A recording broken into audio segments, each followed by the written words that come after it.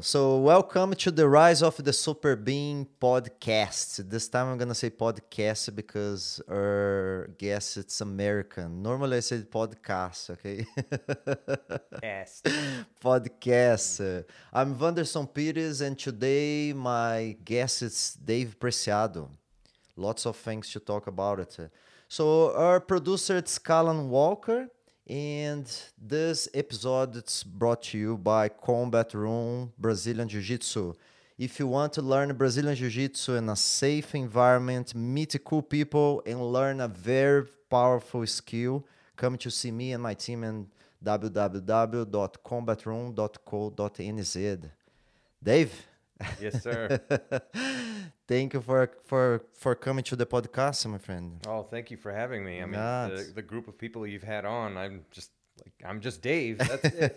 You have all these amazing people on the show. It's been Nah, my friend. fantastic. Yeah, but you have an interesting story as well, and we're gonna dig deep on that. Yeah. So first, let's you've been training. I'm gonna tell you the guys the first time I met you, right? Okay. So we used to be the combat room used to be at the Gusney Street, and I received a email from you, right? Asking about. Maybe start training. So you came from America and used to train with hay. Mm-hmm.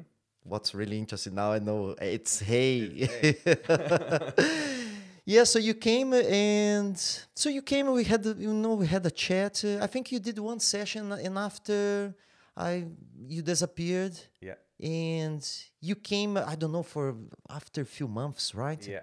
I mean, I have a really good memory. So you came to the class and we moved to the next school to, I think already was, so Gusney, yeah, it was Gusney Street, right? You came Gusney back. Street was the first time I went to the gym and I trained, and all your black belts happened to be there that night. Yeah, it yeah. was like a one-off night. So it was my first time training. Yeah, on Gusney. And then when I came back, you're at where you are now. Okay. And I couldn't recognize you. No, I remember seeing the look on your face, and I could see the wheels slowly turning, and yeah. It was so interesting. Man, you just seemed, and I do you know when the voice is familiar, but I could not associate the voice with the person. Yeah. So can you tell how this transformation happened and why this happened? Yeah, so when I came to New Zealand in 2013, I was Fat Dave, basically. That's what the guys. Yeah, I'd weighed over. Well, I mean, I don't know what it is in kg because I'm American. It's part of my culture. don't judge me, guys out there. It's part of my culture. So I was probably about 205 pounds, and whatever that is in kg, it was a lot. And yeah, and when I first arrived at Weta, obviously I'm the new guy, and I got to prove myself, and we're working hard hours on. I think the film was Hobbit: Desolation of Smaug at the time, and so, yeah, of course. Well, let me back up a little bit. When I first arrived, my very first night in Wellington, I lived on Victoria and Gusney, right in the middle of town, right near Cuba Street, and I got in. I had my look around Weta, and I came home. And I went downstairs to just go walk around and see this new place. And I'm walking outside, and I walk down the left bank, and I turn left, and outside is this guy with gray, silvery hair just standing there. And I start chatting with him, and he hears I'm American, and he kind of puts two and two together. Oh, do you work for Weta? Yeah. And then we immediately start talking about movies. Probably for about an hour, maybe 2 hours, just movies. And then something came up where I asked him, if he knew some type of martial art, like what he was doing standing outside of this door, and it was to the Matterhorn. And he's like, oh, yeah, I train, I do all these different martial arts and Brazilian Jiu-Jitsu. I said, oh, me too. And turns out we had a mutual friend who lived here, who I knew in America. And then he's like, yeah, I train at Combat Room. Turns out it was Brian. Brian was the very first guy I had met when I arrived in New Zealand. And so, yeah, so I think maybe the following week, I popped over to the Ghuznee Street because I wanted to train and meet you after we had chatted. And but yeah, so then now I'm at work and I'm in the trenches, deep in the trenches on Desolation of Smog, and that was a hard show, and working 80, 90-hour weeks. You don't really get to see daylight much, let alone a jiu-jitsu class. So during that time, there's two of my workmates who ended up becoming my really good friends, Dennis and Craig. Well, people heard that I trained jiu-jitsu and said, "Oh, you should talk to Craig or you should talk to Dennis." And then chatted with them and said, "Hey, oh yeah, there's a gym right down the street. We go out lunchtime and we have a roll on the mats." And so I started just training with those guys. And so that's what I was doing during that time. I was still Fat Dave though. Yeah. And then, so I arrived in June, and that had been going on until June, from June. And then around November that year, I got a divorce. And that really is when I like kicked into gear and had to do something to kind of change a little bit. You know, you go into this dark place and, you know, and two, along with the whole new arriving group of people, you know, nobody who came over for Desolation of Smog, you know, no one knew anybody else. So we were all we knew together. So we'd go out and drink every weekend and doing that and going through the divorce. I was like, okay, first of all, I'm done being hungover all weekend and missing New Zealand. I want to see New Zealand and I need to make a change. And so I continued training with those guys at lunchtime. Like, I mean, I still have a drink, but I wasn't drinking and going out like that anymore. And started hitting the weights, changed my diet, and I dropped probably, maybe, gosh, I dropped a lot. I dropped maybe 45 pounds, which is probably 20 kg. And then I put maybe 10 pounds back on, maybe 15.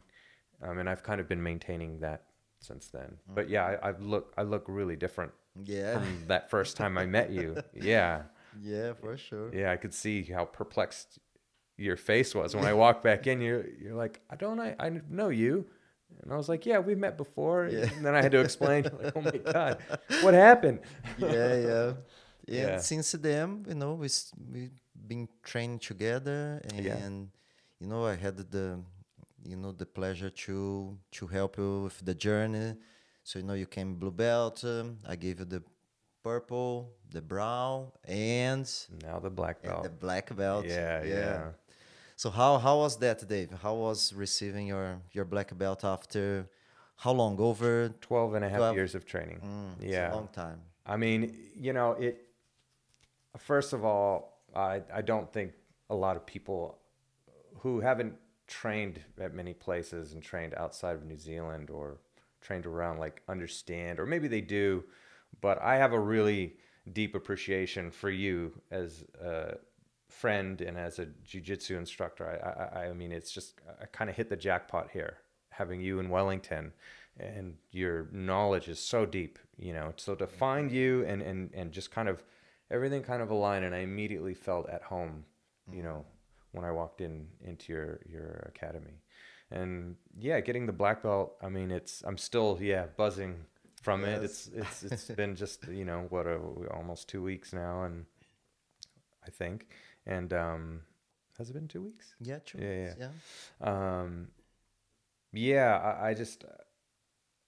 I think back to that moment when, you know, when I was training at the very beginning as a white belt, and that switch of or something crystallized that, oh yeah, no, this is jiu-jitsu is part of my life now. Like I'm doing it. I'm all in. No matter what. You know, I'll get hurt, but I'll still climb up to class. I've climbed up those stairs on crutches before. You know, like it's just something that I have a lot of respect for. I think, it just made me reflect on all of those years and what that meant and what a black belt means to me. And it's not like, well, I guess I'm invincible now. No one's ever sweeping me or tapping me out ever again. It's not that even in the slightest, you know.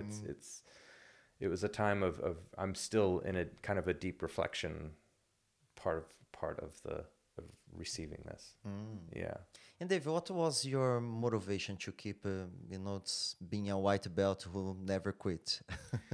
Man, I mean, that's a complex question. I mean, there's I guess a complex answer to that simple question. If I were to really dig in deep, I would say, the being bullied, as a kid, or experiencing a lot of fear. I mean, I didn't grow up in like a horrible neighborhood in LA, but there was still shootings all around.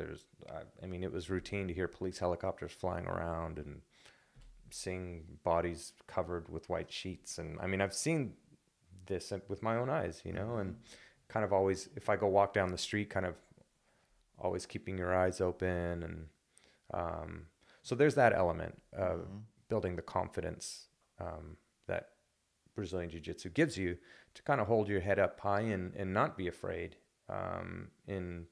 if something were to happen. But this has done now is, I mean, it's that type of altercation isn't even remotely on my radar. Not even, it's like the last thing I could ever see happening now, Yeah, so interesting. And it means something else now, but that was a white belt. That's kind of where my mind was, is like, oh, this is okay. I can kind of take care of myself.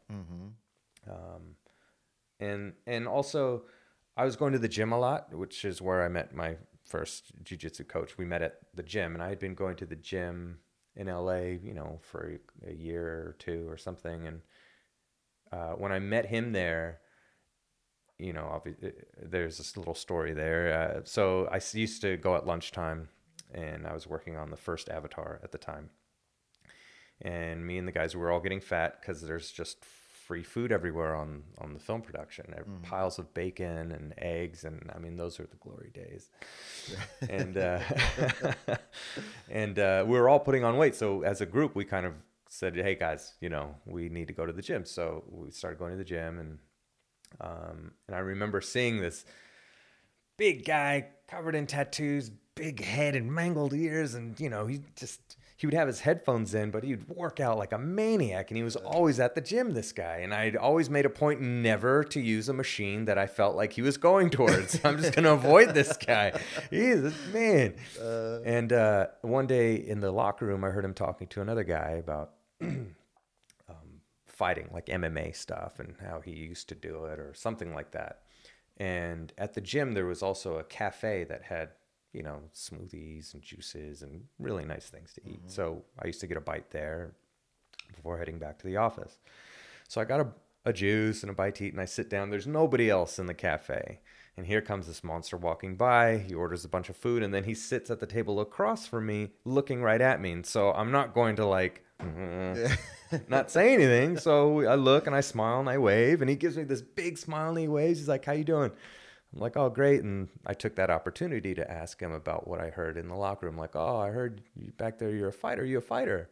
No, I used to, I do jiu-jitsu. And then he comes over and introduces himself. And he's so nice, totally not this image that I was thinking, this, scary human being. And he gave me his card, and he invited me. He said, I have my own gym. He said, come by anytime you want. I'll give you a good workout. I'm like, okay, cool. This sounds cool. I knew what Brazilian Jiu-Jitsu was, because I remember from the first UFC when I was, I think, 14 or 15. I mean, everybody, that's when you knew what it was. And then I had a friend who used to train with Hay when I was a teenager, but I wasn't like in the state of mind to do it back then. But I didn't know it was him until later. I put two and two together, like, oh, this is the guy my friend was training with in high school. So like everyone, he gives me the card, and I'm thinking, okay, well, I got to get in shape. I got to hit the gym hard before I go to this. What am I getting myself into? And I go to the class after like 3 months of building up the mental fortitude to walk through that door. I walk in, and again, big wave, jump in, man, let's go. So I take the class and start doing technique with one of the guys. And then, he was super nice. And then it was time to roll, which I didn't know what the hell that was. Yeah. And, everybody, like, it was a small space, so it was like two and two could roll, and then everybody else on the edge of the class. And so I was kind of sitting on the edge of the mats, and I'm standing in front of these two guys who were like Eldon and Paul size, Steve-O and Nate. And these guys are huge guys.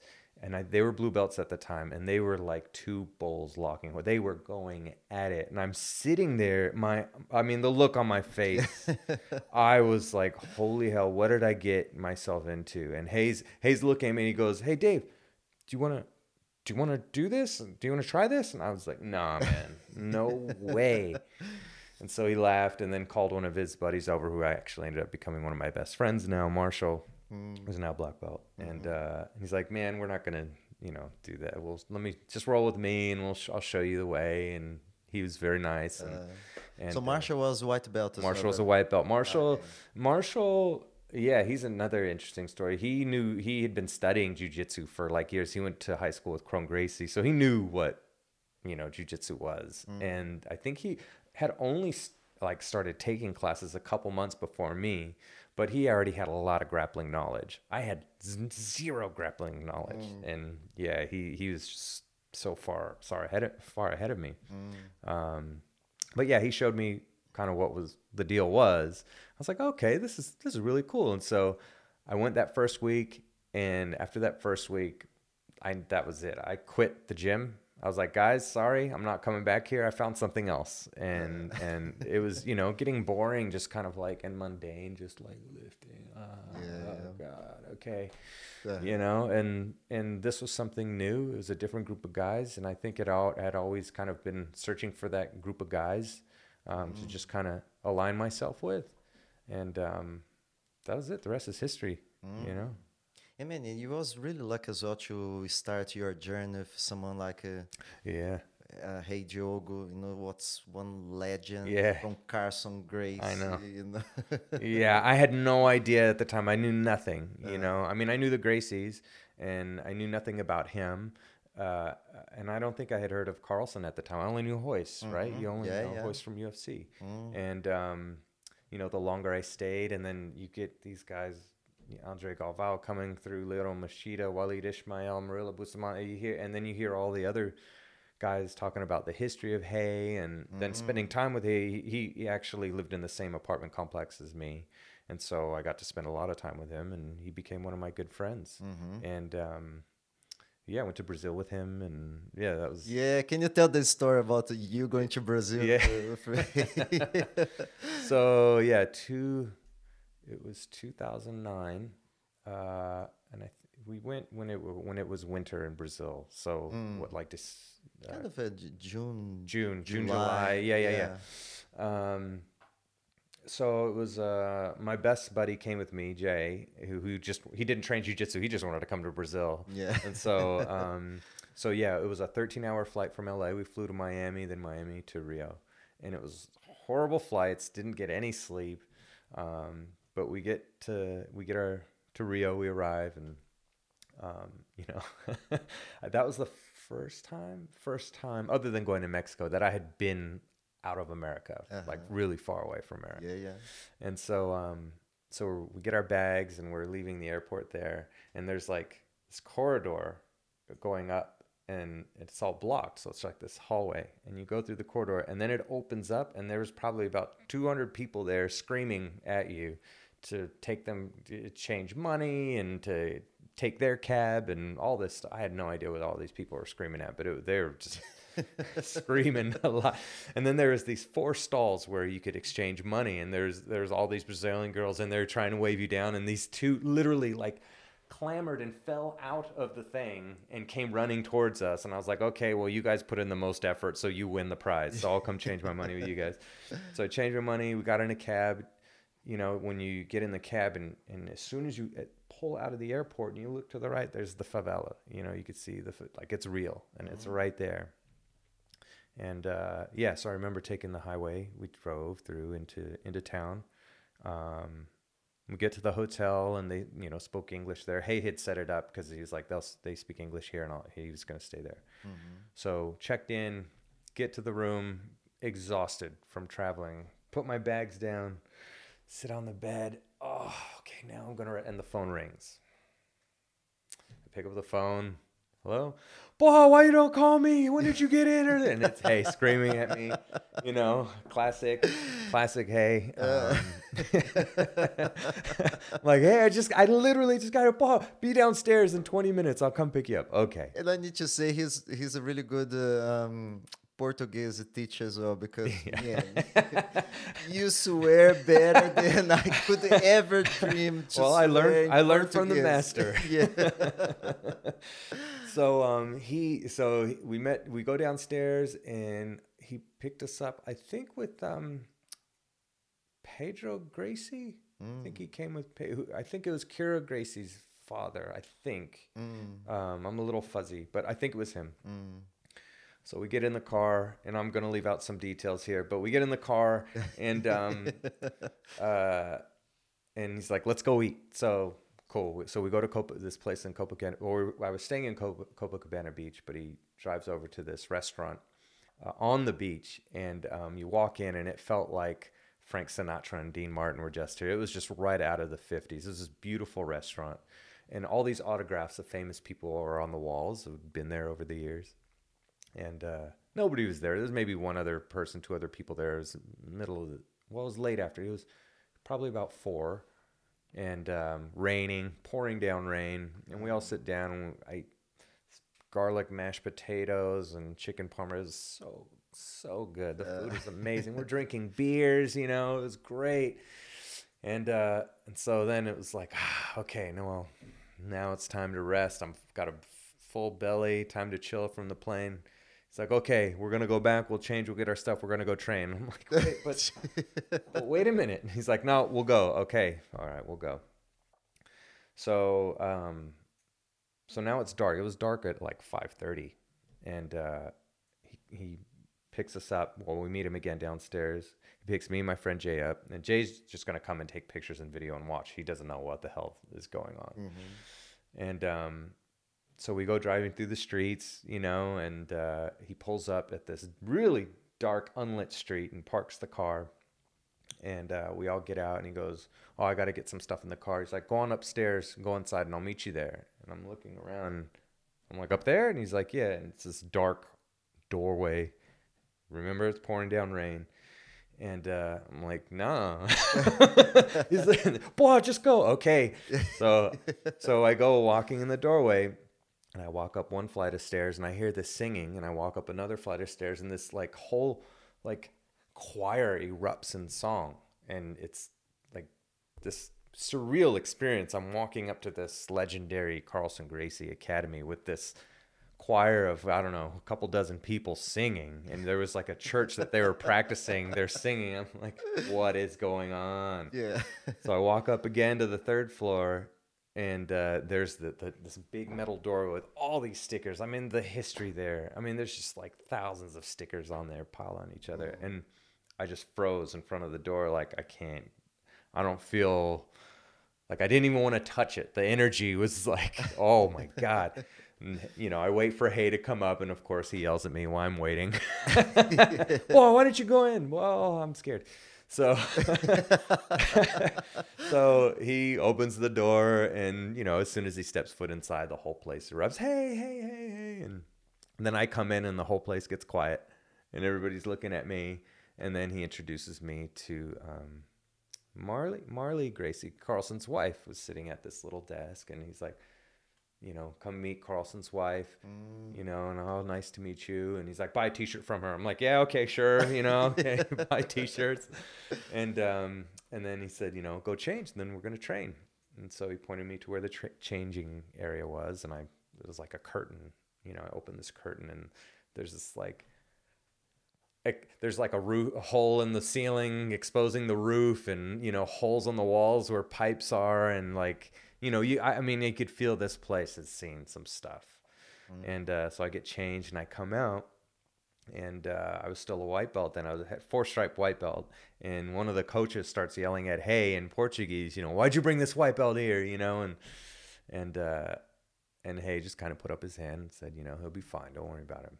And so we do the training, and I trained with Hay for the first time, to do technique and stuff. And And then it was time to roll. And I rolled with Hay for the very first time. I'd been training with him for about a year and a half. So the first time he and I rolled was in Brazil.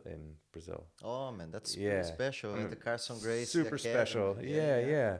I mean, of course, he just destroyed me, but like it was still, whoa, this is the first time I'm rolling with my coach in here. And so then, I think it was Saporito came and said, okay, he spoke a little bit of English. He said, here, you roll with this guy. He's another American guy. And he was a blue belt, 4 stripes, big black guy. And I was like, okay, here we go, you know? And man, I was fighting for my life. You know, this poor guy had no idea what was coming. And I just poured it on him. And I knew they were all watching. And so, so then after that roll, they said, okay, roll with this guy. And he was a purple belt. He was more my size. And again, fighting for my life, you know, here I'm thinking, okay, the Brazilians are going to kill the American, you know, and had a good roll. I don't think, neither of us tapped each other out, but it was a fight. And then the last one, they bring this massive guy, Brazilian guy, purple belt, and I tried, and good. It was a good fight, but yeah, I think he tapped me twice. And then after he was trying to tell me, he's like, oh, you're really strong and, you know, it's good. Thank you. You know, and what little English he had and what little Portuguese I knew. But it turns out that almost everybody there understands or speaks Spanish. So I could speak a little bit of Spanish. So I was able to communicate, say certain words in Spanish, and then they would know what it meant in Portuguese. And so I was able to communicate with these guys. And so at the end of the night, you know, I'm thankful I didn't die. And Saporito comes and he makes everybody sit down on the edge of the mats, and he grabs me. Come here. He grabs my sleeve. He stands me up. And Saporito, Ray was there. Yeah, he was sitting there, and he starts screaming at his guys. He's like, and pointing at me, and he was telling them like, this is how we used to train. This guy's how we used to train for Carlson. You guys need to train like this guy. And I'm looking at him like, no, bro, no, don't do this. You're not going to survive this. I'm never going to come back here. And so that was my first training in Brazil. And so, you know, I'm thinking, okay, cool. I'm ready to go back to the hotel and chill out and sleep, you know, I'm tired. And so we get back in the car, and he's like, Boha, meet me on the sauna at the roof. We'll go to the sauna for a little while, and then we're going to go out and drink. And I was like, what? So we went to the sauna, and then we went out for drinks. And we went by and picked up a friend of his. Like, God, I can't remember her name. She was this older woman. She was in her 70s. She was so cool. And she spoke a little bit of English from what I remember. No, maybe not. But we went out, and we went to back to that restaurant, and we sat at the restaurant and smoked cigars and drank caipirinhas till like 6 or 7 in the morning. Like till, I mean, the servers wouldn't leave until we left. We were there until like 6 in the morning, just talking, smoking cigars and drinking caipirinha. It was like the most amazing day of my life. And so, then we went back to the hotel, and I was like, okay, well, I'll train again in the evening, right? And he goes, no, we're going to go to the afternoon class. I'm like, but that's just in a couple of hours, hey? He's like, yeah, I know. God, so I went back to the hotel, took a shower, slept for maybe 4.5 hours, and then went back and trained again. Yeah. For how long was this trip? About 2 weeks. That's awesome. Intense, right? Super intense, yeah. That's awesome. The food was amazing. It was really cool when everyone found out I was American. Everyone wanted to practice their English with me, so I had everybody who I met wanted to try and speak English with me, and it was really cool. Yeah.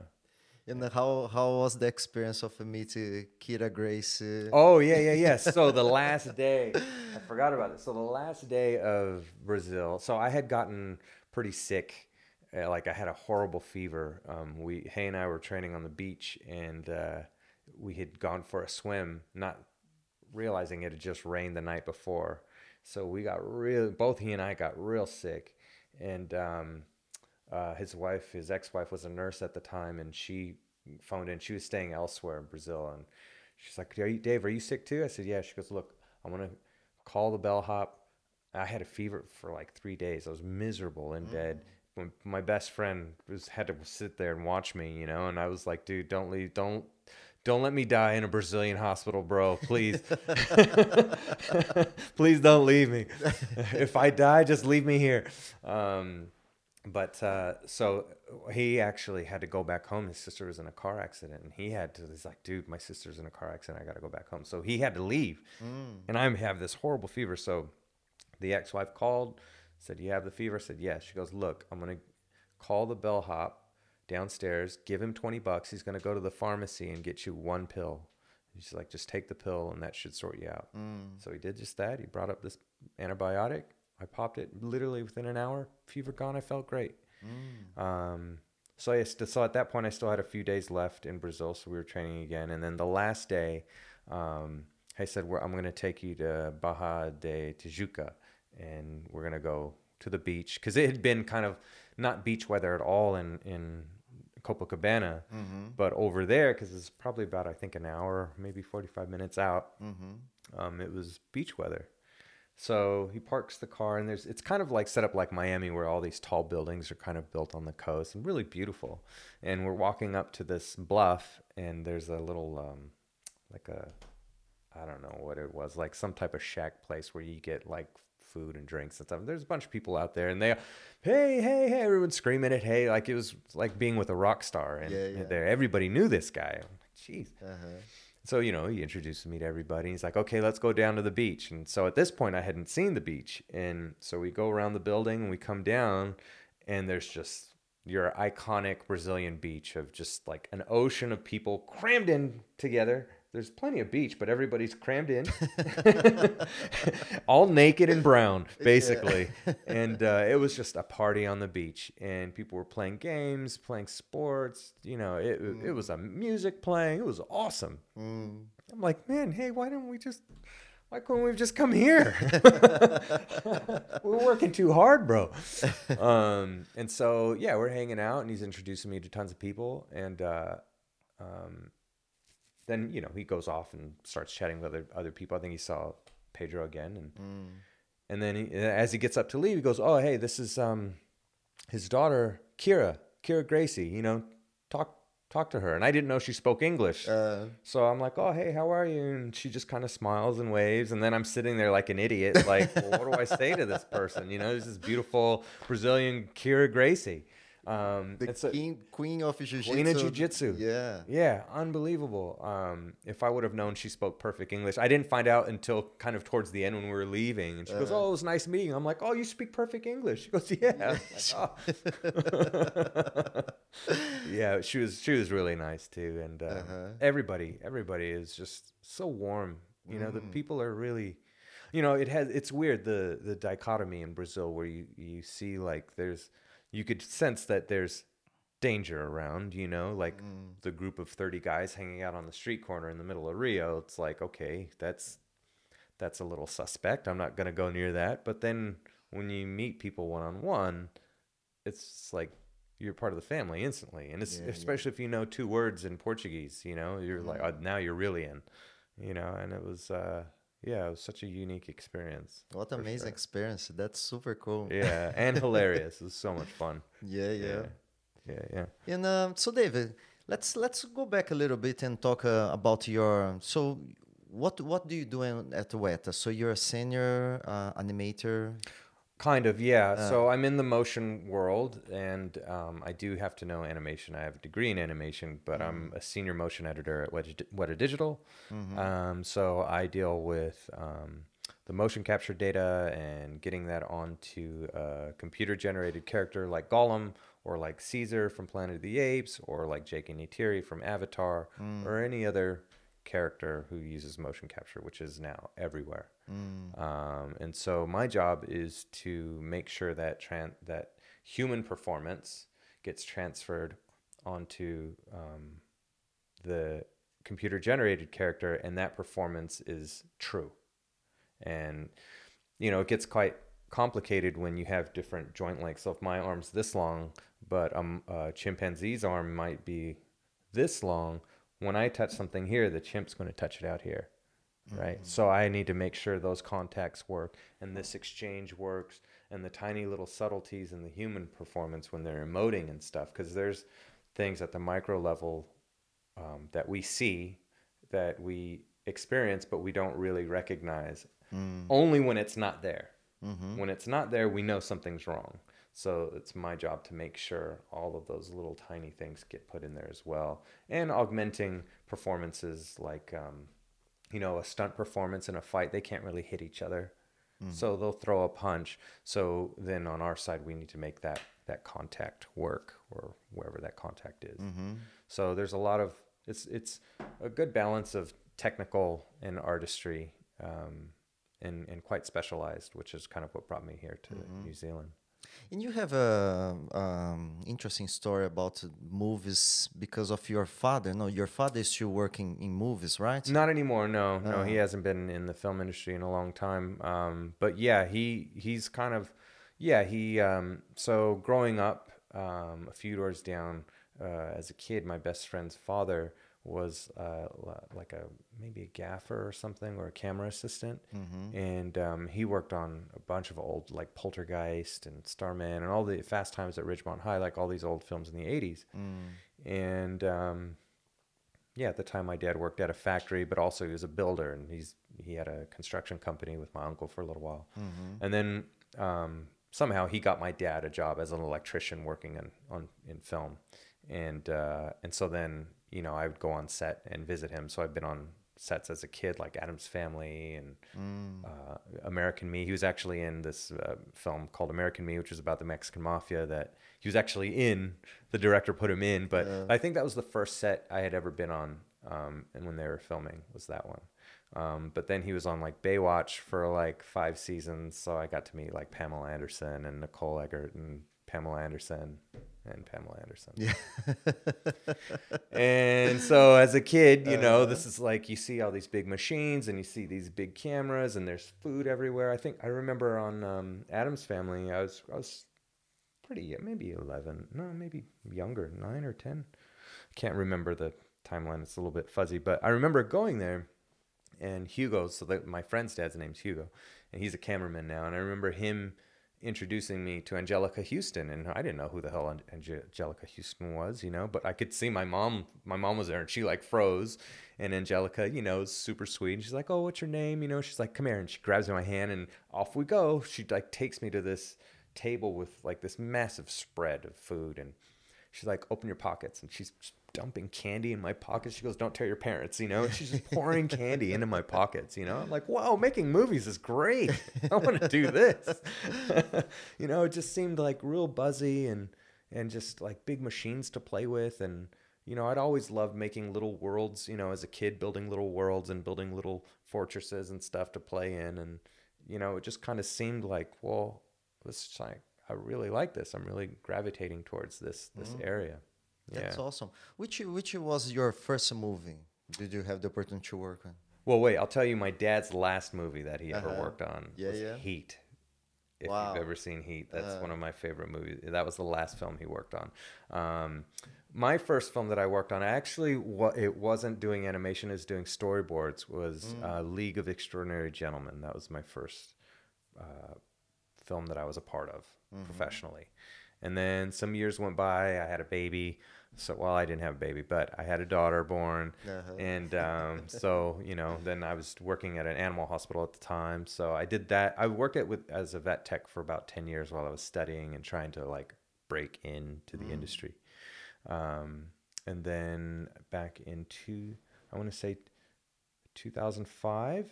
Yeah, the end of 2005 is when I got hired at Giant Studios in LA, and that was like the first. Yeah, actually, no. I had interned at a motion capture studio after I graduated college back in 2000, and that's kind of what started me in motion capture. This guy I had worked with said, "Hey, I got a friend who has the studio. I'll set you up." So he hooked me up with him, and I interned there for like 9 months. So that was my introduction to motion capture, and several years later, a friend of mine who knew that I was doing that said, "Hey, I have some friends former students of mine who work at this mocap company, and they're looking for people, and you're the only guy I know who's ever worked with mocap. And so he hooked us up, and they hired me, and that was my first gig. So my first job there was a film. I just did a little bit. I was learning, was I Am Legend, the Will Smith with the zombie thing. That was that one. And then I think it was Mummy 2 or Mummy 3. After that, I did a little tiny bit on, and then it was Avatar, the big one. That's kind of what really I spent a lot of time on, like maybe 3 years, 4 years on, something like that. Yeah. And you mentioned about the Planet of Apes, right? Yeah. That's has been a very important work for you, right? Yeah, well, this last one, I had a lot to do, a lot of designing shots and things that the director didn't have any ideas for, planning for, and basically was like, show me something. And also there's some fight sequences in there that I got to kind of own. And I got to own a couple, like on Avatar, I kind of pitched some ideas that I got to kind of sprinkle in some jiu-jitsu that a lot of people don't know, but James Cameron used to train jiu-jitsu with Hickson. Oh, really? Yeah. Oh, that's interesting. I don't know, just for maybe a year or two, but yeah. So he knew when we were pitching these ideas, there's a part where Jake has to catch a banshee, and they hadn't, what they had done wasn't really working. And so I had this idea, because I'm like, well, a Marine wouldn't hold this dragon like this. He'd hold him like this, because I started jiu-jitsu, so I knew everything as a white belt, right? Yeah. I knew it all. It's all wrong. Let me tell you guys. Everyone sit down. And so I showed my boss, and I said, well, this is what I would do. And he's like, well, let's show it to Jim. So we showed it to Jim. Jim's like, let's do that. And so then they had the stunt performers do that. And so that was kind of my little input, injecting jiu-jitsu into Avatar. And then on Planet of the Apes, we had, I had to make a wrestling scene a little bit better than what the stunt performers had done, and add some punches and stuff. So I got to do that. I kind of poached that one. They weren't going to give me that shot, but I was like, look, who's more qualified at this company to do this? And if they want to take it from me, then we have to go to the Mets, and they have to prove to me that they deserve. So I did. So they did some fighting in there, and then so I had to design a lot of the big crowd stuff in the prison scene in Battle of the Planet of the Apes, and kind of like figure out what's going on and shoot stuff. And that was the first time that I got an opportunity to do that at that scale, like, kind of owning whole sequences. And it was really fun and really cool. And I got to work with my friend. All the supervisors were like my friend, like Dennis, and he was a soup on that, and Aiden and Sydney, these amazing animators, So it was a really the most that I had put into a film. Yeah.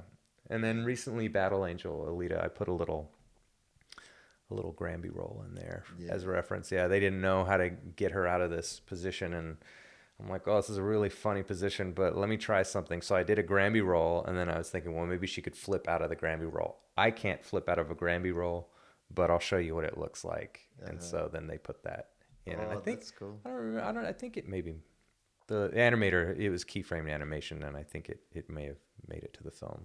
I'm pretty sure it did. Yeah, that's awesome. Yeah. So Dave, what if someone that's listening or watching now this podcast and want to do the same work as you do? Yeah. What's your advice to someone it's a white belt in animation? In animation, man, practice. Study everything you can, copy, at the beginning, that bouncing ball, you're going to hate it and it's boring, but do the bouncing ball drill. You'll really understand timing and some of the and fundamentals of animation. I would suggest copying other animation, like other people's animation, like just copy it, see what they do, draw how they draw, before you can start really analyzing why they're doing these things. But just copy that stuff. And resilient, man. It took me a decade of trying to find a job, and a lot of people graduate school, and after a year of searching, they don't get in and they quit. Well, it could have been the next year you got a job. You can't quit, be patient. It's not that big. It's a big industry, but it's not that big. And so there's, a limited amount of room, but if you don't give up, you'll eventually get in. But just keep pushing, but practice, practice, practice. Yeah. That's interesting. Yeah, Dave, you have this, my friend, you have this, this mindset of resilience, from the story we started, telling people about jiu-jitsu, and going from white to black belt, being animator as well for 10 years. It's really interesting, those stories overlap as well, Yeah. because, it's always that searching for mastery, right? But another story as well shows lots of resilience from you. It's when you was 18, you had some bad news, right? Yeah. So I had, it was my last year of high school, and I graduated high school, and maybe about a month after graduating, I wasn't feeling well. And for about 6 months, I wasn't feeling sharp. And I was getting these weird, almost like a camouflage pattern of splotches on my skin, and I thought I had an allergy or something, and the allergy was making me feel lousy. So I went to the doctors, and they're like, "Yeah, it's an allergy. Take these antibiotics and take this." And then, okay, well, I did all that. It didn't go away. I went back. Yeah, it's an allergy. Okay. Then I go to the dentist, and the dentist is like, "Dude, something's not right." He's like, "I'm gonna recommend you get this blood test from my dentist." And I got the blood test, and I get this call from this random guy from the lab. He calls my mom's house, and he's like, "Hey, are you Dave?" I said, "Yeah." He goes, "Look, we've never met. I work at the lab, and I'm looking at your blood work here." And he said, "Look, normal human blood count is like 14 or something." He goes, "Yours is 6. You need to go to the hospital like right now." I was like, "Oh, okay." He's like, "Look, just tell them your blood work's at this lab, blah, blah, blah, and I'll send it over. Tell me what hospital are you going to? I'll send it." I said, "Cool." Told him. Called my mom. I said, "Mom, this guy just called. And so my mom came and picked me from work and took me to the emergency room. And I was feeling really lousy at this stage, kind of in and out of consciousness, but not like fully passing out, but just not well. And after some time waiting in the emergency room, they admit me, and I'm talking to the doctors, and they do some blood work, and they see that the blood count's low, and they said, "Well, we're going to keep you over the weekend." So, okay. And it was a Friday, and Friday night, this doctor comes in and goes, "So, yeah, we there's two things that we think you might have. One of two things. So the first one's AIDS, and the second one is cancer." Holy. And we're not going to know until Monday. So that weekend, it was an eternity. Wow. Thinking, do I have AIDS? Am I dying from AIDS, or am I dying from cancer? Am I dying? What? So Monday comes, and the doctor's like, "Dave, I got good news and bad news. Good news is you don't have AIDS. Yay!" Oh, thank God. The bad news is you've got cancer. I'd never been more thrilled to have cancer in my life. I was like, "Oh, okay, fine. As long as it's not AIDS, cool." "What's cancer?" "What do you mean? What cancer?" He's like, "You have leukemia." I'm like, "Well, what the hell is that? Don't little kids get that?" I didn't know what it was. So explain that it's your cancer in your bone marrow. Your bone marrow, it's a blood cancer. So your bone marrow is where your blood is produced, and my bone marrow was basically filled with cancer cells, and then injecting cancer cells into my bloodstream. And so that day, yeah, my life was changed. My life was changed in an instant. The doctor had a son who was about my age, so I think he kind of had a soft spot for me, and kind of told me, he's like, "Look," he sat down, he had everybody leave the room, he sat down, he goes, "Look, if you do everything I tell you to do, when I tell you to do it, I'll have you cured by Christmas." So this was in June. He's like, "I'll have you cured by Christmas." And I was like, "Dude, whatever you say, man. Whatever you say, I'll do." And so I was in the hospital, I think, for about a month, maybe just over a month. And it was just like every couple hours, someone coming in and sticking you, and someone who's breaks out in a sweat when he sees the needle pointing in his direction, you know, it was a pretty horrible thing. But I did it, and I went through it, and, you know, my veins started to collapse. So I had to have a central line put into my heart, you know, they put in this tube, and then they hit the artery, and then they put it in, so then they could draw the blood and give the medication from there, so I wouldn't have to deal with getting stuck. And I'm like, you guys, why didn't we just do this on the first day? But okay. And so then, so that was like the first major hardcore treatment. And in March of that year, the FDA had just approved a experimental drug that was meant to cure this specific type of leukemia. There's a bunch of different types of leukemia. I had AML, acute myeloid leukemia, and so this drug, it was derived from like a vitamin, I can't remember, and I ended up being part of this study from USC that for some reason young Latino males were subjected to this type of leukemia.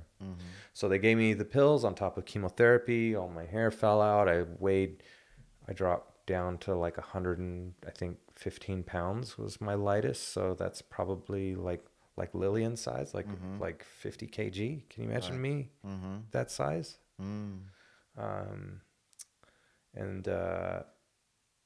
Yeah, so that was the first bout round, and then I went home, and I was so happy to see my dog and just be in my room and not be in the hospital. I remember the day they let me go. My grandfather came to pick me up, you know, and he's like, "Oh, I'm gonna bring you home," and I had been in bed for a month, so I wasn't really walking. Wow, for a month? For a month. Wow. And I remember just leaping out of that bed and falling and just like scratching and clawing my way out of that hospital. I mean, I couldn't even bend my legs, but I ran out of that place so fast. I wanted out of that hospital. So I went home, saw my dog. I was in my own space, you know, and not getting poked and prodded and violated in pretty much every way, shape, and form, like having bone marrow biopsies and all that. They stick this needle, this long needle in your hip to get bone marrow to test and all that. It was just this intense, horrible thing. And so then I went home for, I think, a week or two, and they hooked this chemo machine up to me and plugged it into me, and it would pump chemo in at home. And then I'd have to go in again to the hospital for another week or so when my blood levels dropped again, so I didn't have any white blood cells. So I did that a couple more times, and on the very last time, you know, it was kind of like, okay, we had already been through this. My mom was staying with me at the hospital, you know, unbelievable. You know, she made sure they were following through. Like, I have a lot to attribute to my mom for this, man. But this last time now, it was kind of like, all right, Mom, I got it. Like, we kind of knew the deal, the routine. And so the last week I was in the hospital, you know, when you go through remission, it's, your white cell count drops. So you basically don't have any white blood cells or red blood cells or platelets. You don't have anything to fight off infection. And so what they do is they put you in reverse isolation. So I was in reverse isolation pretty much the whole time I was in the hospital, which means everyone who comes in with a mask on, comes in with the gown on and the cap and all that, because infection could be deadly. And so this last week, you know, being in a hospital, the AC's on, right? And it gets really dry. Well, I ended up getting like chapped lips. Didn't think anything of it. As the blood levels dropped, as the week went on, the chapped lips cracked and started to bleed a little bit, and then got infected, and my whole face swelled up. And now I have an infection and no white blood cells in my body to fight. And I remember a team of doctors coming in, and one of them in particular, he was an infectious disease doctor. I wish I could remember his name, but he had them all leave, and he sat down with me and was like, "Son," he's like, "Look, we've tried every antibiotic. There's only one left, and it's very powerful, but it's, you know, you could give you problems later on in life, you know." He's like, "But this is our Hail Mary." He's like, "Do you want to do it?" And I was like, "What are my choices, bro? Like, what?" Of course, give me the stuff. Give me the antibiotic. So give me the antibiotic, and it worked. And I slowly. After how long? It was, a few days, like 3 days, something like that. And my body responded, and I started clawing my way out of that remission. And yeah, I ended up being okay, but it was a close one. I remember seeing like the look on his face was not good. And I went to Catholic school. And so, the priests from the school were coming to read me my last rites, doing the prayers, the anointing the oil and absolving me of my sins. And I'm like, what the hell? This is intense. Wow. I'm going to die. This is it, So those are the thoughts was going on through your mind Yeah, during yeah. this period. Yeah. There's another time I had a allergic reaction to a blood transfusion. So during remission, like I said, you don't have any blood, so they give you red blood cell and platelet transfusions, and there's potential to have a reaction. So they usually give you like a pre-med, like a Benadryl and a couple other little cocktail things so that you don't react. Well, the one time they forget to give me this, I have a reaction. Convulsing, fever shoots up to 105, and yeah, that was another time that was pretty... Man, not a battle. And what was the tipping point? What was the turnover? The turnover. Well, so the plan was to do 3 big sessions of chemotherapy and see what happens on top of taking these pills. Because in their studies, they said, usually after the 3rd session is when we've seen it go into full remission. So, but we won't know until we try. So after the 3rd session, all my blood counts went back to normal. They let me go home and just said, okay, well, you let us know if you don't, come back in a couple weeks for a blood test. And if you don't, feel right, then definitely call us. So I'd go back in for blood tests, every week. And then it was every 2 weeks and then every month. And I'll never forget it. December 24th. When did I graduate? Or 1996, December 24th, 1996, the phone rang. And after the phone rang, I picked up the phone, and it was Dr. Heckman, who was my oncologist. And he said, Dave, it's Dr. Heckman. Hey, Dr. Heckman. He's like, remember that promise I made you when I first met you? I said, yeah. He goes, Merry Christmas. You're cured. He's like, we don't see any signs of it coming back. He's like, now, look, if it's going to come back, it usually happens within the first 6 months. Then the chances go, then when you get to a year, your chances of it coming back are pretty low. And then when you get to 5 years, it's probably not going to come back. After 10 years, you're in the clear.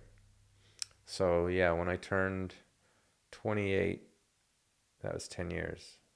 Yeah. Wow, man. Yeah, I was well in done. the clear. Yeah. Wow. Yeah.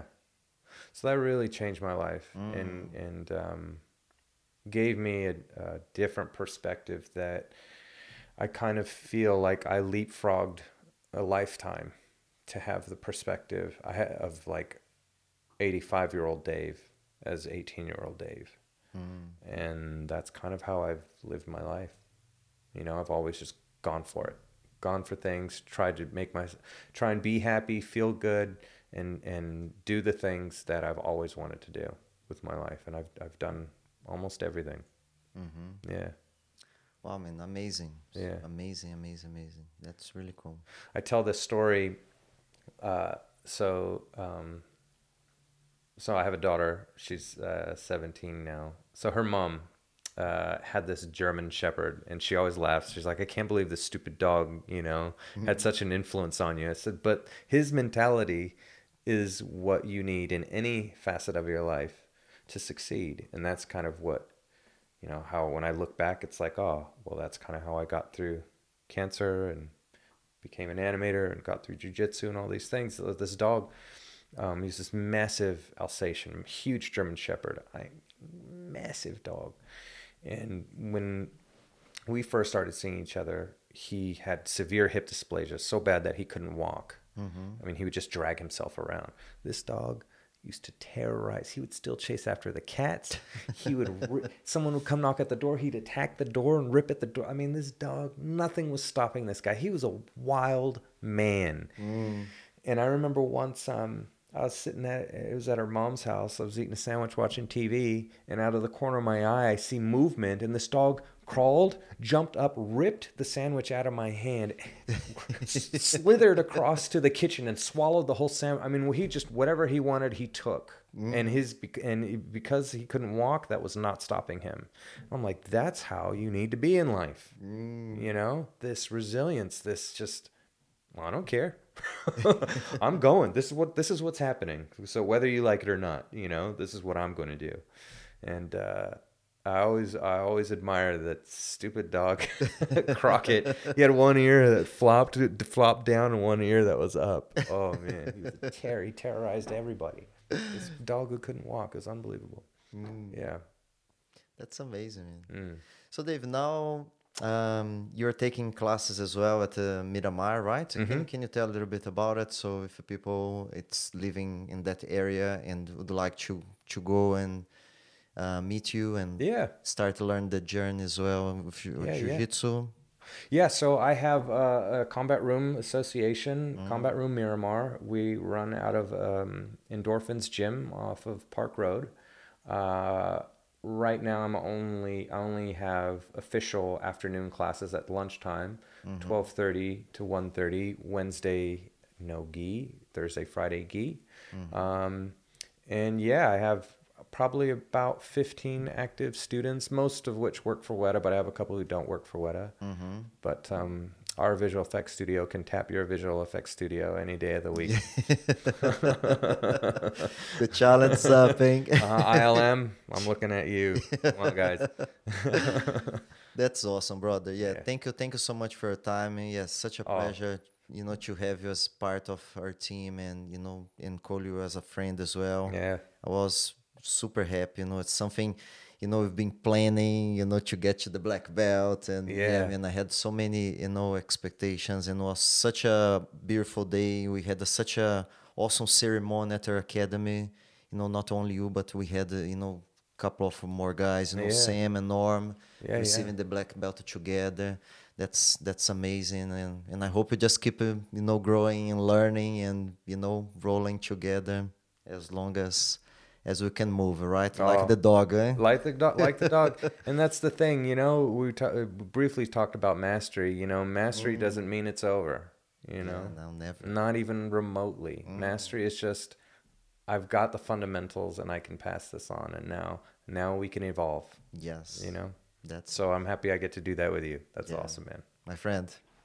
Thank you so much. Thank you. It's been an honor to be on this show, you know, and being in the company of guests that you've had on, you know, it's quite a special thing you're doing. So thank you for doing this for the community and everything else that you do for the community. It's quite special, especially for someone who's not from here. You know, I get it.